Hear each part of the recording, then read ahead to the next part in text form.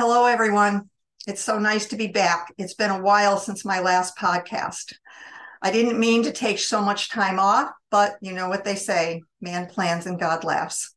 So I broke my hip. I went through the hospital, surgery, rehab. I had a walker, I had a cane, I had physical therapy. It's not fun. I'm not a patient person with myself. With everybody else, yes, but I'm not a patient person with myself, and I just wanted it over with. The only good part that came out of it is that I had plenty of time to think and talk to people.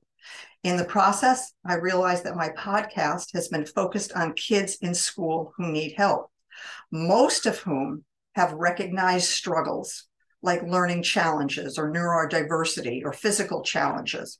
All are diagnosable. But there are so many other kids who need support, kids who may be out of the system already or may be at risk for dropping out of the system, kids who do not feel they have anyone they can talk to or who will understand them and understand their struggles. No one, in other words, that they can relate to. So I went on a search for people and organizations who are doing that, addressing those kids, reaching out to kids who are at risk of dropping out or giving up or getting into trouble. And the first name that was suggested to me is our guest today. Dr. Daryl Howard is doing some critical work through his BOND project, Building Our Network of Diversity, BOND. It offers inspired teaching, reaching and teaching Black boys, and how to be an anti-racist school leader. What Daryl is doing encompasses all of the areas that I feel I want to address moving forward in the podcast. Kids who feel that no one understands them, kids who feel that they are not part of the culture that we have been developing in our school system. Let me tell you a little bit about Dr. Howard. Daryl Howard is an equity specialist whose work and research interests include race and cultural proficiency, social emotional learning, and the triumphs and challenges of African American male students. As chair of MSDE, which is Maryland's State Department of Education Advisory Council on Black Boys, he researches and recommends policy and practices to decrease disproportionality and elevate achievement. Dr. Howard is co-director of the BOND Project, an initiative focused on the recruitment, development, and retention of male educators of color, as well as empowerment of underserved male students.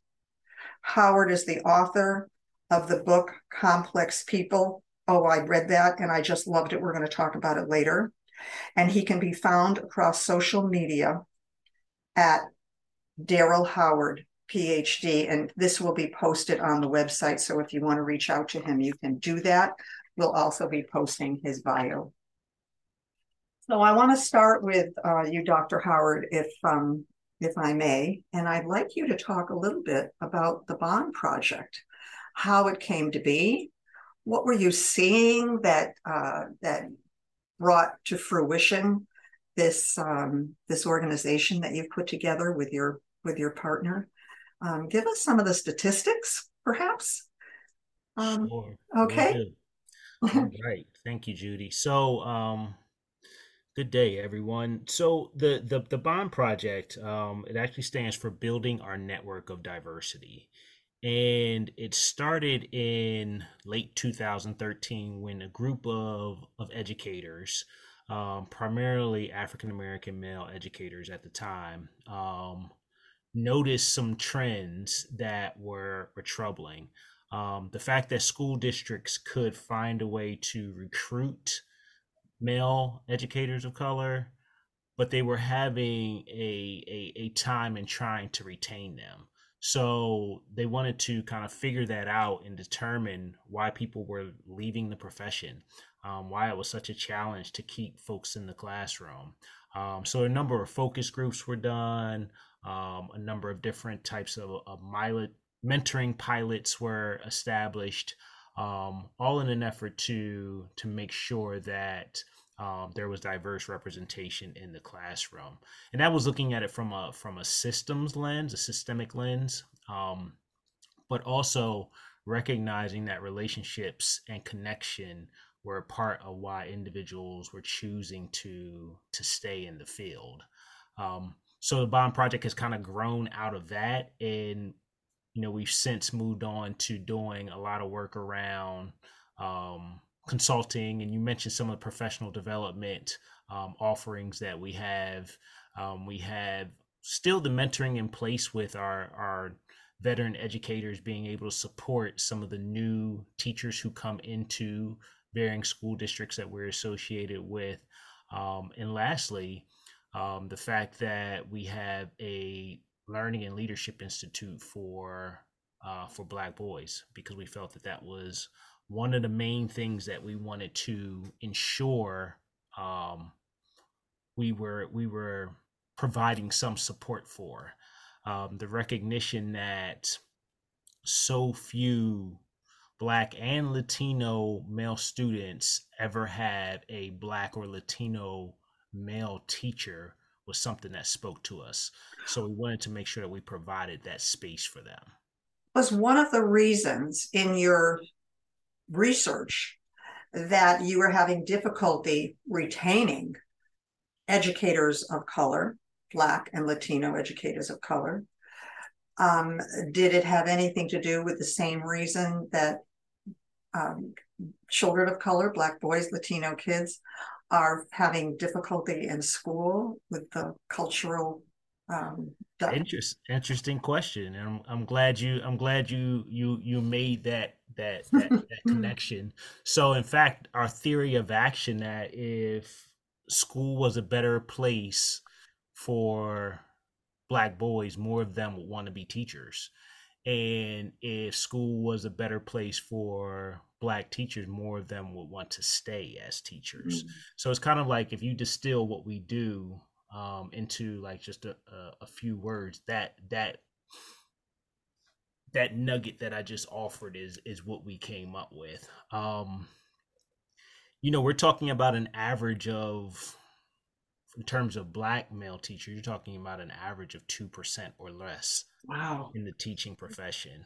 And I mean, of course, everybody understands that teaching is a female dominated profession. Right. For instance, in the state of Maryland, the last I checked, female teachers were about 78.9% of the teaching population. And then out of that 21% that are male teachers, it's still a very minuscule number, hovering around 3% in the state of Maryland. What about women of color? Are they in They're the part of that. They're part of that large. So yeah. So They that's just are. male female Okay. number. But then when you Okay. pull out and disaggregate, you pull out the Black male teachers. You're hovering around Okay. 3% in Maryland. Okay.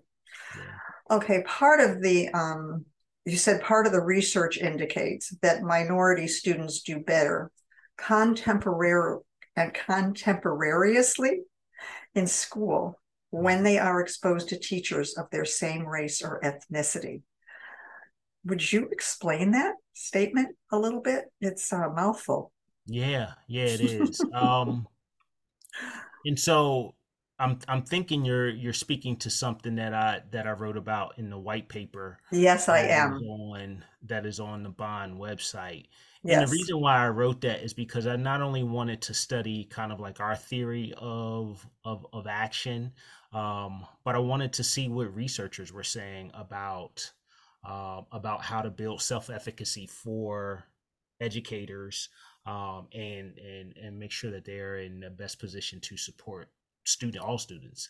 But when I came across the research, it said that if a um, Black student is exposed to a teacher of the same race in grades 3 through 5, that increases their chances of graduation, and moving on to higher education. And I thought that that was pretty powerful. Just one That is. teacher, and being able to recognize some of the racial and cultural connections that may be missed on a daily basis. And if you were to change that dynamic by one teacher, you could change the graduation rate in an entire school district. Do you have any research in exploring that dynamic as to why that is such a powerful connection? And I know you mentioned Bandura, and I'm familiar with him building self-efficacy. And in case our listeners aren't familiar with that, building self-efficacy or self-efficacy itself is the sense of our ability to be successful in whatever it is that we're doing. So why does that relationship, that connection, develop that kind of sense of self? Do you have any research on that or Yeah, any so feedback? I would encourage listeners to explore that white paper that's on the bond page, because all of the that would be a good starting point because those researchers are listed Yes. in that document. But I would also kind of look like at the work of Travis Bristol, who is he is in California. I want to say UCLA, but he does a lot of work in this area. But aside from those who are specifically studying teacher recruitment and retention, I would I would I would say the connection is culture. Um, the ways in which people do say, interact, engage. Um,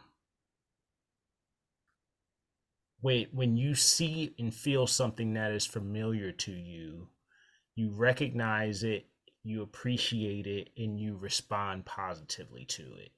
And I think that is missed oftentimes, particularly with black and brown boys who, grades K through 12 spend the majority of their educational experiences under cross cultural and cross gender instruction and supervision. And I know that's a mouthful, so I'll say it again for the Yeah. listener. Black and brown boys spend the majority of their K-12 experience under cross-cultural and cross-gender instruction and supervision. So what that means is it means that um, there's a lot of opportunities for mismatches based on culture and gender. Um, for that particular group of students, and that's where the challenge lies, I believe, in trying to fill in the gaps from a systems level, like a structural level, being able to look at workplace diversity, but also from a professional development perspective, being able to help educators to be more culturally responsive, to understand the experiences of their students, the cultural experiences of their students. I'm going to be referring again to this white paper that you wrote, and I'm hoping that we'll be able to put that on the website. But one of the terms that you use in there is collective efficacy. Mm-hmm. And that's a very interesting concept. And I think it relates a little bit to what you were just talking about. Because if children, young men and women, black or brown children, are in a cultural situation where they feel that they are alone, that where they have no one to relate to, that no one is bringing them together as a group to help build that sense of group culture, Mm-hmm. that can be very isolating, where a black teacher or a brown teacher helps to develop that cultural connection, Mm-hmm. that cultural efficacy or collective efficacy that you speak about. And this is one of the things that I got from reading some of the things that you wrote. These are terms that I've never used before, and I think that they're so important for us to get out there and start talking about, because they are We look for reasons why Black boys, Black girls, brown boys, brown girls are dropping out of school. And we often say they don't care. Their culture doesn't emphasize education. There's a whole bunch of reasons that we give. They're lazy. They don't want to work that hard. But we're not understanding that there is a foundation of almost separateness, that's a wall that's building, that we're not addressing in the classrooms today, that we're not reaching out to try and build connections. We're building barriers, because these are kids that are not, they're not, I mean, I say this all the time, these are kids that are not being evaluated, and we can't say, oh, this child is OCD, any of the alphabet soups. And so we can't give them an IEP. We can't give them a 504. This is just a kid who doesn't care, a kid that just wants to be obstinate. It's just a kid that nothing I say or do is resonating with them. And I think that collective efficacy, for me anyway, brought so much together of the experiences that I've had in teaching in the past. I'm just wondering what your what your feeling is about what I'm saying. Am I getting close? Am I off the track? No, I think you bring up a number of good points. Because I think when having these conversations, a lot of times we aim to situate the problem with an either or type of there's an either or type of option. Like it can't be both and, right? It's either or. That's kind of the way we do things in the United States of America. Like, I would encourage us to look at the micro as well as the macro. So when I talked about student success, or like I mentioned, like from a macro level, that means looking at workplace diversity. Like, I can't handle that if I'm a teacher. That's up to the Office of Human Resources to develop to figure that out. That's a systemic or structural issue that needs to be addressed. As a teacher, I can think about how I interact with students in my class. That's something that I can handle. So that's the micro interaction level. Okay. And I think we oftentimes, in our country, like, we look at things through the lens of individualism. And you have to pull yourself up by your own bootstraps. And if you aren't being successful, that means that you're just not trying hard enough, and you need to do better. And if you fail, that's all on you. And I agree with all of that. Like, self-reliance has to be a part of it. But I think it's easy to say that when talking about children, right? And we need to oftentimes think about the structures in the schools and the classrooms, and say, what might we do differently there to ensure that they're engaged? Like, it's a both and. But it's easy to kind of just point the finger and say, hey, they don't want to be here. Watch, this is what happens.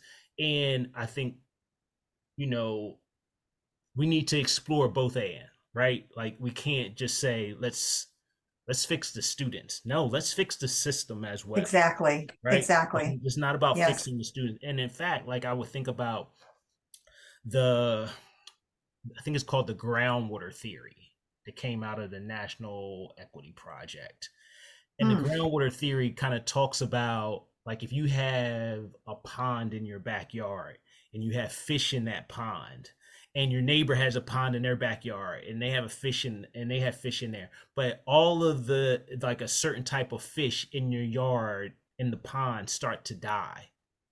Like, do you look at that fish, the group of fish, or do you look at the water? Do you look at the groundwater and what could be impacting, what could be toxic for a particular group of fish in the pond?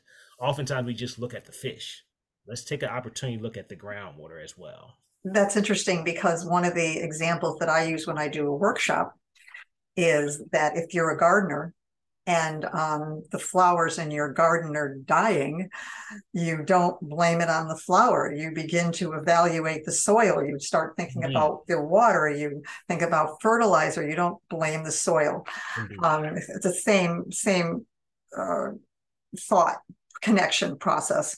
I think I mentioned to you at one point when we were talking before Ross Green, and I was surprised that he wasn't part of some of the references that you gave, because when you talk about the kids that you have and their challenges that they're meeting up with, one of Ross Green's favorite quotes is, kids will do well if they can, and if they can't do well, then it isn't on them, it's on us. It's on us. We need to find the reason why they can't. And he's done a lot of work in this area.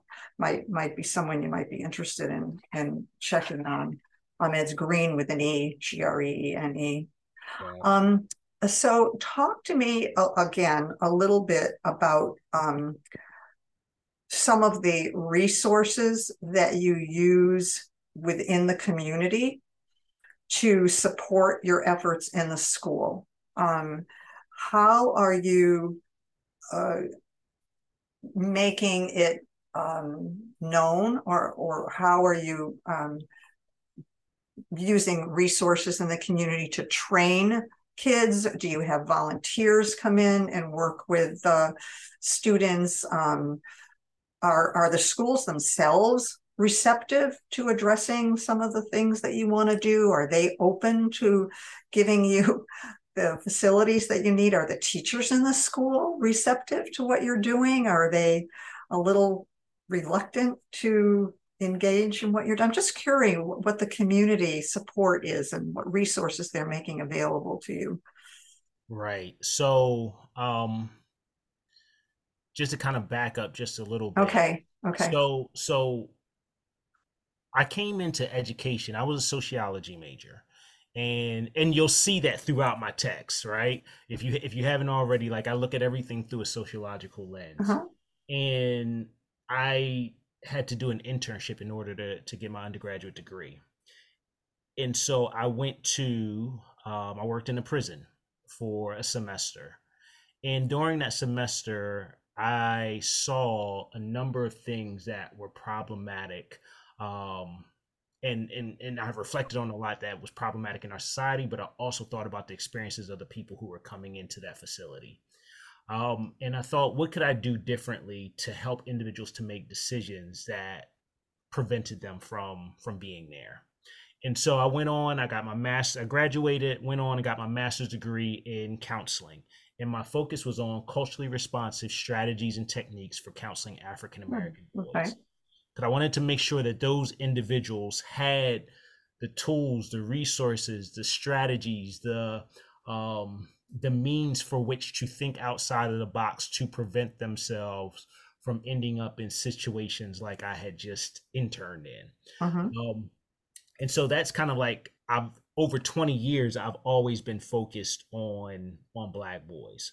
And I've had a number of different leadership programs, mentoring programs, etc., that were focused on cultural identity, social emotional learning, college and career exploration.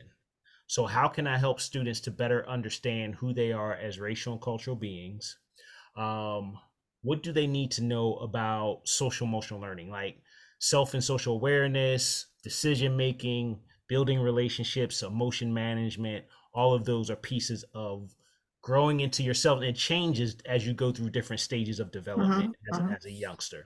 And then lastly, college and career exploration, like thinking about what is it that I want to do once I'm beyond my school age years. What am I going to do with my life? Helping You them. found these areas were lacking in the community that you were working with when you were in So prison. in my counseling research, yes, Yes. Okay. in my master's thesis, these were Okay. three things that I knew I had to shine a spotlight on Okay. every time I work with boys. And so those were the types of things that I tried to put into place with any type of programming that I was involved in. And schools and educators have always been receptive of that additional support. Because as I just mentioned, this is just not a issue for a school to figure out. It's not just an issue for students Mm-hmm. to figure out. Mm. So I'm trying to help teachers, I'm trying to help the school system figure out how we can be more supportive of this particular group of students. But simultaneously, I'm helping these students to say, hey, you need to think about this a little bit differently. You need to consider this. This is something Mm. that you might want to try. Um, so it's a dual pronged approach, if you will, because there is no one solution to supporting students. Um, and so that's the way I've set up and organized everything that I've done around Black boys. And there's always been resources. There's always been building use. There's always been individuals who will come in and sponsor events or offer, participate in career days and share their experiences in a given field. So the support has always been there, um, because people recognize the need. You didn't get any pushback at all? People didn't, you didn't get any pushback at all with in education or with administrators or in the community with them saying, this, we don't need to be spending time on this. Kids need to just do what they need to do. They just need to tough it out. They need to, they, that I've heard so often. Yeah, so I'm not saying that I didn't get pushback. I'm saying that I Okay. haven't heard much pushback. Oh, okay. I'm sure there's considerable pushback that are individuals who are focused from an individualistic lens and saying, "Hey, it's all on them to change their dynamic, even though they're Hmm. children. It's Right. all on them to change their own dynamic." However, for me, the data makes me unapologetic in this work, because if we, meaning educators, have a group of students who are at the bottom of academic test scores, who are at the bottom of English language arts, reading, math, graduation rates, college acceptances, if they're at the bottom there, but they are the highest in referrals, detention, suspensions, expulsions, special education, Hmm. how is it that we can look at that data and turn our head? I don't understand that, because to me, it comes down to two things. It's either we are saying that these boys are genetically, behaviorally, um, intellectually predisposed to negative outcomes, or we're not doing something right in education. And I know it's the latter, right? um so that's kind of where I stand on the issue. If you are an educator and we talk about being data driven spaces and meeting the needs of students, then this is data that cannot be ignored.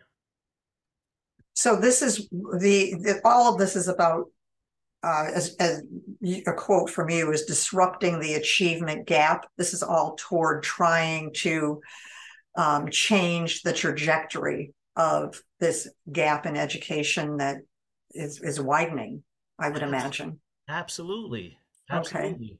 Okay. All right. So, So I'll yeah. say this. Okay. I don't know of any I don't know of any school district across our great country where we would allow any group of students other than Black boys to have the challenges that are demonstrated in the highlighted in the data, and we not pay attention to it and not ring an alarm, and we decide that we need to address it. I don't know of any other group Hmm. where that exists. I think So many of the younger teachers today are looking for support, white, black, or brown, right. to help them navigate. And I hate the word classroom management. I don't use that when I do workshops because we're not managing people, but are helping them to understand they want help. in learning how to navigate their classroom and connecting with their students. And I think we have that more today than we ever have. But sometimes it's difficult to reach people who are very set in their ways. And I hope that we have one of the things that you mentioned to me, or that I read somewhere, I don't remember. You talked about Gary Chapman and the 5 love languages. Mm-hmm. And I did that little assessment. And I won't tell you what I found because I learned a little bit about myself. But I think that would be a really cool thing to do with kids in the classroom and have them be able to see what the results are of that evaluation, because it gives you, it illuminates for you what it is that you respond to in connecting with someone else. What a great way to, and it was right on with me. Yep. Right on with me. Yep.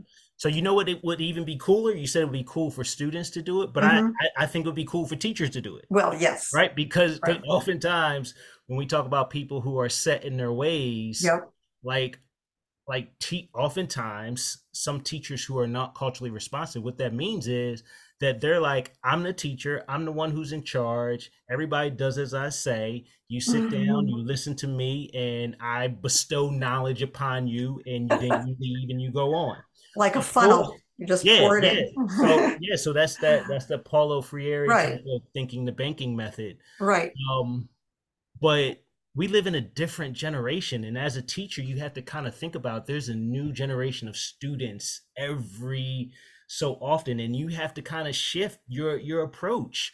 We're dealing with students who have never been without a device in their hands. You know, we're dealing with students who've lived through a pandemic. Like, we're dealing with students whose experiences are different than ours were as children.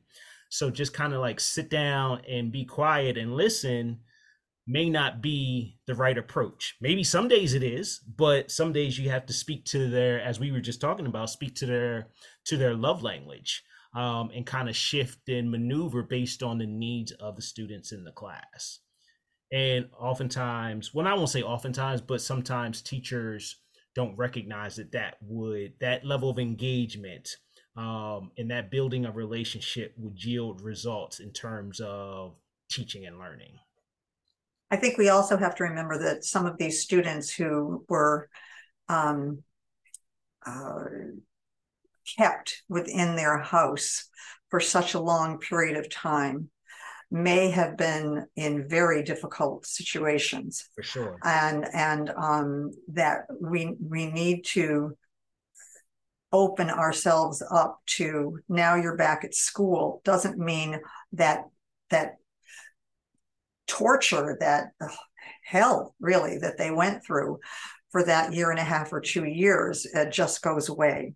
Right. You never really know someone until you walk in their shoes, kind of a thing. And I think we need to remember that. I tell my students that I hope they learn as much from me as I learn from them every day, because they teach me so much. And I think we need to open up to that we are not the experts necessarily in the room and everything, that our students are also teaching us as we are, teaching them. We each have our own areas of expertise. So I'm very anxious to get talking a little bit in conjunction with what we've been talking about your book, Complex People by Daryl C. Howard.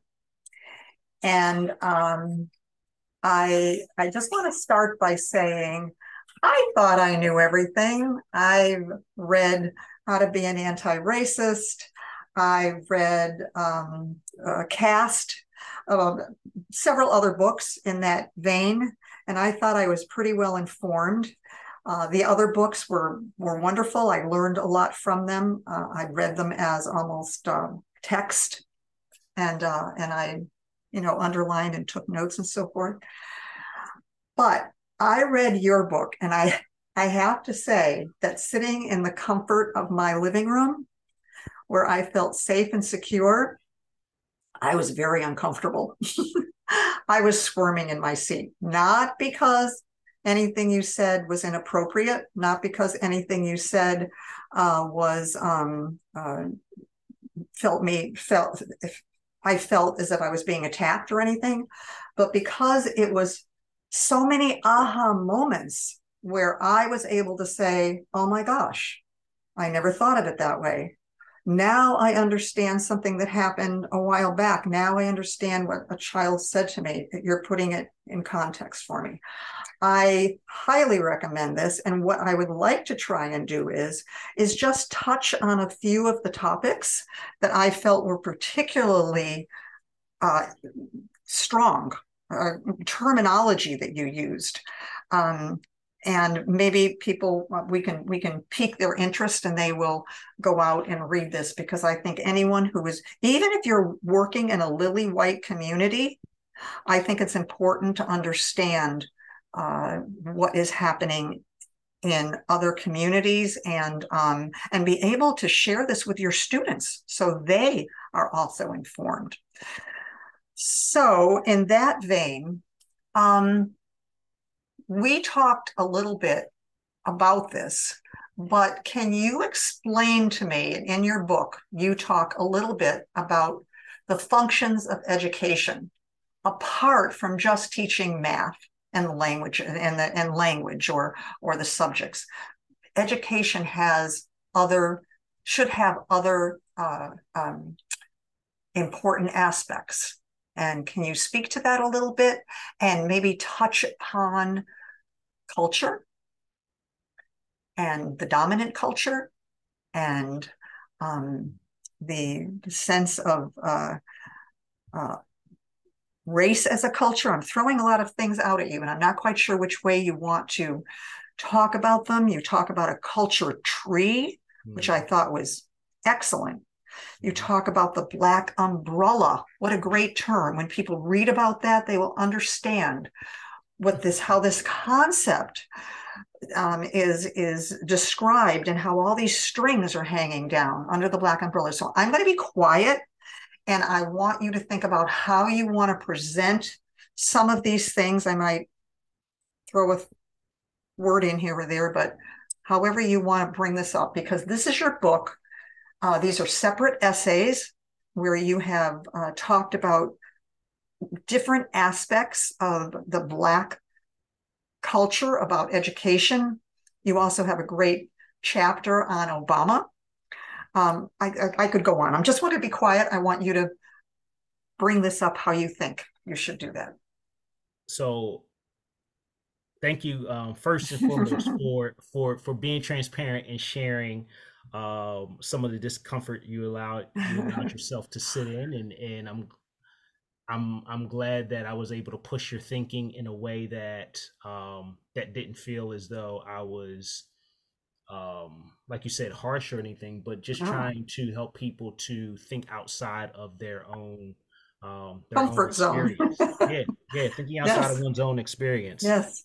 Um, and so yeah, I wrote this book in 2015. So it's actually been some time, and I think I've had some ideas that have even kind of expanded beyond then. But this book was approved by the school district that I was working at, and um, and so I do think it speaks to a number of demographics in terms of race, but also age, because high school students were able to engage in the text in one of our sociology classes. So, um, uh, yeah, but in 2015, I would say that coming off of the Obama years is a little bit different than where we are coming off of the last 7 years or so. Like, of course, we've had President Trump, we've had President Biden, we've had a pandemic. Like, the world and society has shifted now, so it's definitely time for some more writing. Um, but things were, I would say, a little bit different in my mind than around maybe race and culture. But let me try and make a connection point based on what we were talking about earlier and what we were talking about when you mentioned some ideas around culture, and particularly like Hmm. the culture tree. Um, so, for those that aren't familiar, there is a scholar by the name of Zaretta Hammond who talks about culturally responsive teaching in the brain. And, when we talked about love languages, we talked about kind of meeting the needs of students, we talked about building relationships. That's kind of like the avenue that she uses to make sure that teaching and learning is taking place in the classroom. And so when you think of a tree, of course you think of a tall image. You think of things at the top that are often colorful, different shapes, sizes, textures, etc. Of course, this time of year you're probably raking them up and you're probably mad that you have so many leaves, but the leaves on your tree are beautiful, right? We love to look at our leaves. They protect us from the sun, etc. So that's what we would use to define shallow level culture. Excuse me, surface level culture.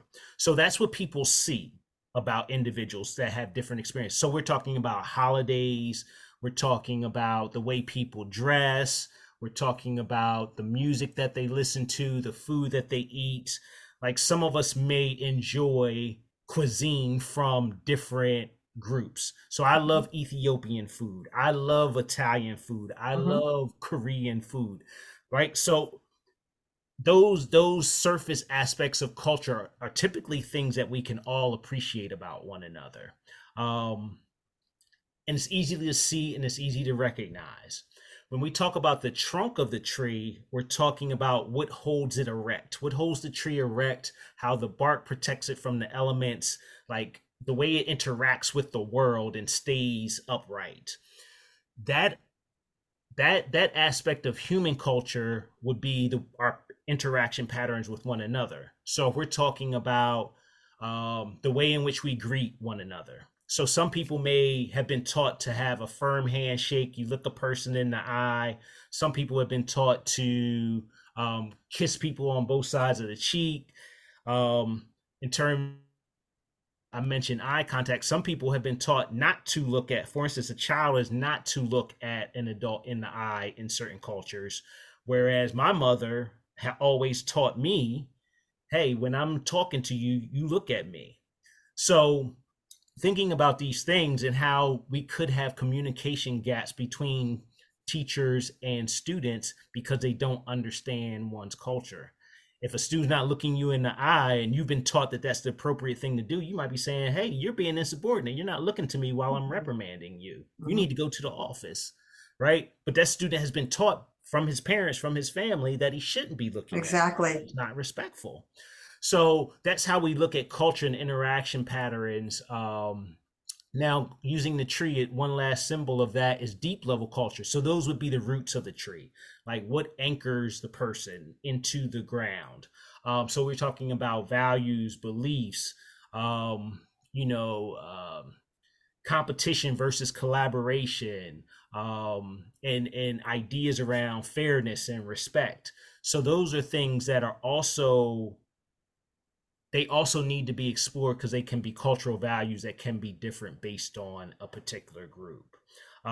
And again, that all goes back to that basic understanding of culture, goes back to how to be culturally responsive and how to make sure you have a classroom that has more of a collectivist orientation. You used that language earlier, collectivist orientation, where all of those cultures, all of those identities, all of those races, all of those genders, all of those religions feel like they can be included in one classroom space versus individualism where there's one that is prioritized over others. That's what we want to avoid doing. We want to move away from individualism, so much individualism, and bring a more collectivist element into our classrooms.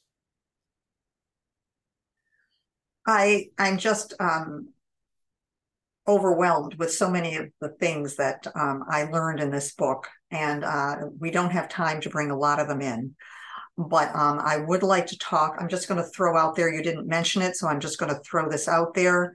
You talked about the Black Umbrella, Mm-hmm. and you talked about in that Black America has four different cultures that are developing in America. You talked about the mainstream middle class majority, and you went on about these, and I found this extremely interesting.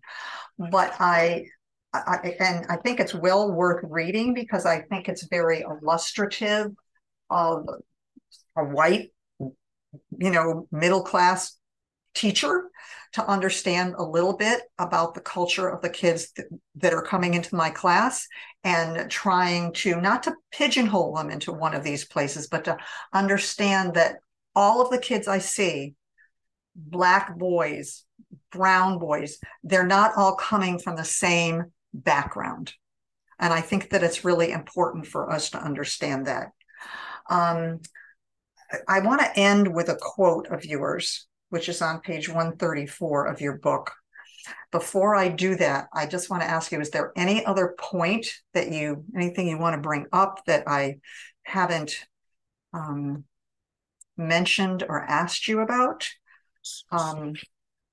So yeah, I mean, this really needs to be a 2 or 3 hour podcast. We I really know, didn't I really get to know, where we needed to I be. know. But I would just say because that Black Umbrella piece really spoke out to me, and a lot of that came from some of my reflections on the work of Eugene Robinson and his text Mhm. Disintegration. So I would encourage your listeners to take a look at that book because it gives the full picture of what you were describing. And I agree, it's incredibly important. Um, if you really want to understand race and culture better, being able to look through that type of with that level of depth and analysis would be important. One of the things that you say is that race is divisive and culture is uniting. I'm not quite sure I don't remember exactly what the quote is, but you do say something to that effect. And I think that's very important. But I do want to end with a quote of yours, which is on page 134 of your book. And again, I hope people will take time to look at this. I mean, it's not a book that's out of the price range of most of us. It's a paperback. It's not a lot of pages. I read it in a few days, and I think it would be so helpful for most of us to incorporate some of this information so that we have a better understanding of what is going on in our classrooms and where some of these kids are coming from. But I loved this quote. I know it's not yours. You said it was, you didn't know who the source was, but I want to end with this. And it says, when it comes to doing something right, whites are a group and blacks are individuals. When it comes to doing something wrong, blacks are a group and whites are individuals. And that just gave me the chills because, we're all, I include myself, I am someone who would, in my ignorance, say something that might be hurtful, where I would be including all of the kids in a group or singling out one who did something well as an individual. And I think it's so important for us to do a little bit more due diligence on exploring some of these concepts because we can all use it. We can all do some work on this area. Thank you so much for spending so much of your time making this happen. I know we've had some challenges. We do that podcast, getting people together to do a podcast is always a challenge, and I do appreciate so much your time. So I want to thank Daryl for giving me so much of his time, for not giving up on me when we had some challenges. I would love to recommend, and I have a review on Amazon on his book. I hope it gets published pretty soon. The name of the book is Complex People, and the book lives up to its name. That's all I can say. It lives up to its name in many different respects. It lives up to its name. People are complex, and we have a tendency to forget that in our ignorance sometimes.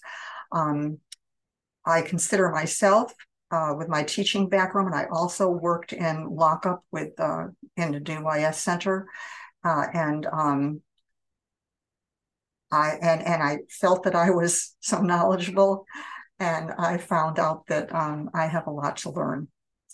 Thank you, everyone, for being with us today. I don't know what you think about this podcast. I would love to have you put some thoughts up or email me with some of your thoughts.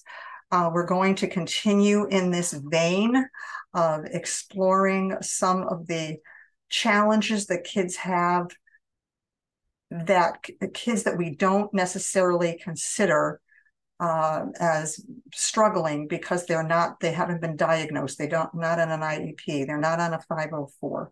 We kind of just throw them into a group and say they're kids having a problem, and there's nothing else I can do about it. And so we're going to start looking at what we can do about it. So watch for the coming podcasts.